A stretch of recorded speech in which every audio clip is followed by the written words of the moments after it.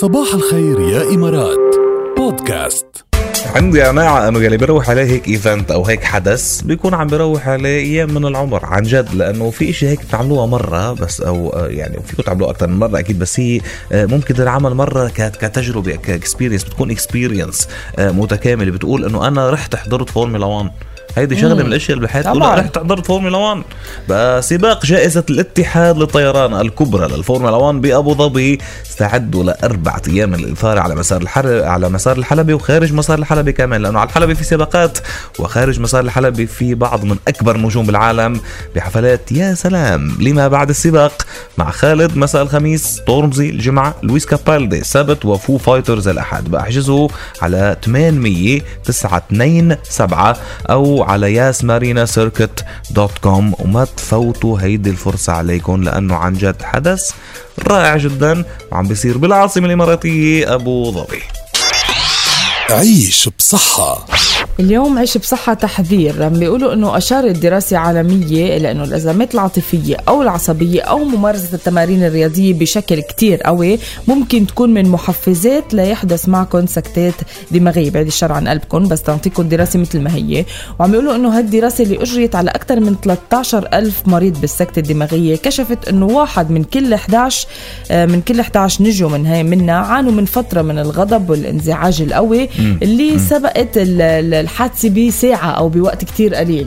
يعني وقت يكون عم بيعصب كتير أو عم يغضب كتير كان عم بيصير عنده سكتة دماغية. وحتى كمان من ناحية المجهود البدني ورفع الأثقال، 1 من كل 20 مريض كانوا مارسوا مجهود بدني شديد مع رفع الأثقال قبل ما تصير معهم الحادثة بساعة. يعني الغضب التعصيب اصلا غير انه بيفوتنا مشاكل كتير، ودايما بنقول اشياء بنندم عليها وممكن ناخد قرارات نندم عليها والى اخره، بس كمان الغضب والرياضه الشاقه جدا ممكن يسببوا هذا المرض. صح. لا فانتبهوا بشويش وبعيد شوي عن قلوبكم. والغضب بالنسبه للغضب كونوا مثلي خد فريزر العادي، الريفريجيريتر تفتحوه من فوق ثلاجه من تحت برا يعني او بالعكس يعني، بس انه ماشي برا. انت بتعيش 120 سنة انت بعد، تذكرني بتكسر رقم ايه اولك هيك كتاب جينيس. اولك هيك الله يطول بعمري، يطول بعمرنا كلنا جميعا.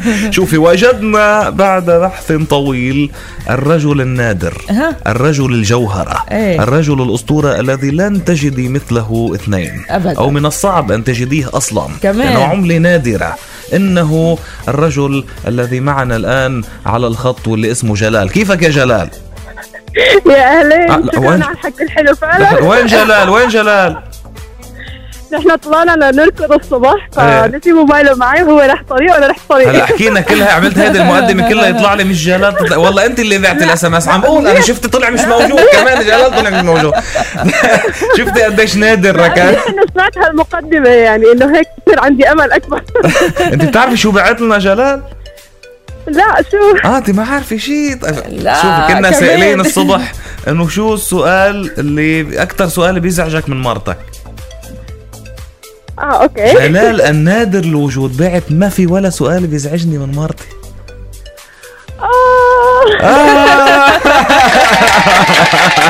لا والحلو بالموضوع مش انه مخبره انه بعت SMS لا بعته ما جاب لي يعني مبين انه حقيقي الموضوع مع جلال. شو مع انه بعد شاكك انه انت بعتيها بس يلا. لو بعرف بالموضوع بالعكس يعني انه اوكي، بس يعني انه that's good. كيف ما بتزعجي؟ يعني خبري يعني كيف هو ما بينزعج من ولا ما بتسأليه وين راح وين اجا؟ لا لأنه نحن بنشتغل نفس الشغل. اوكي. هلا فهمنا. قولي هيك بطل العجب، ما تعرفي السبب بطل العجب. بس ما عرف لشو اسمك. مروى. اوكي يا هلا بمروى. لا يعني بس انه مش معقول يعني ولا سؤال. في اسئله شو بدك تاكل بكره أردي. هودي القصص تبع أنا نصحاني أو شو مغير فيي. يا ويلي هول، يا ويلي هاي شو مغير فيي. كوز هاي امتحان كوز. لا كمان هاي ما عندي إياها يعني، بالعكس يعني إذا أنا نصحاني بيقلي نحساني. بدون ما تسألي. هو بالنسبة للأكل يعني أنا بعرف كل الأكلات اللي بيحبها.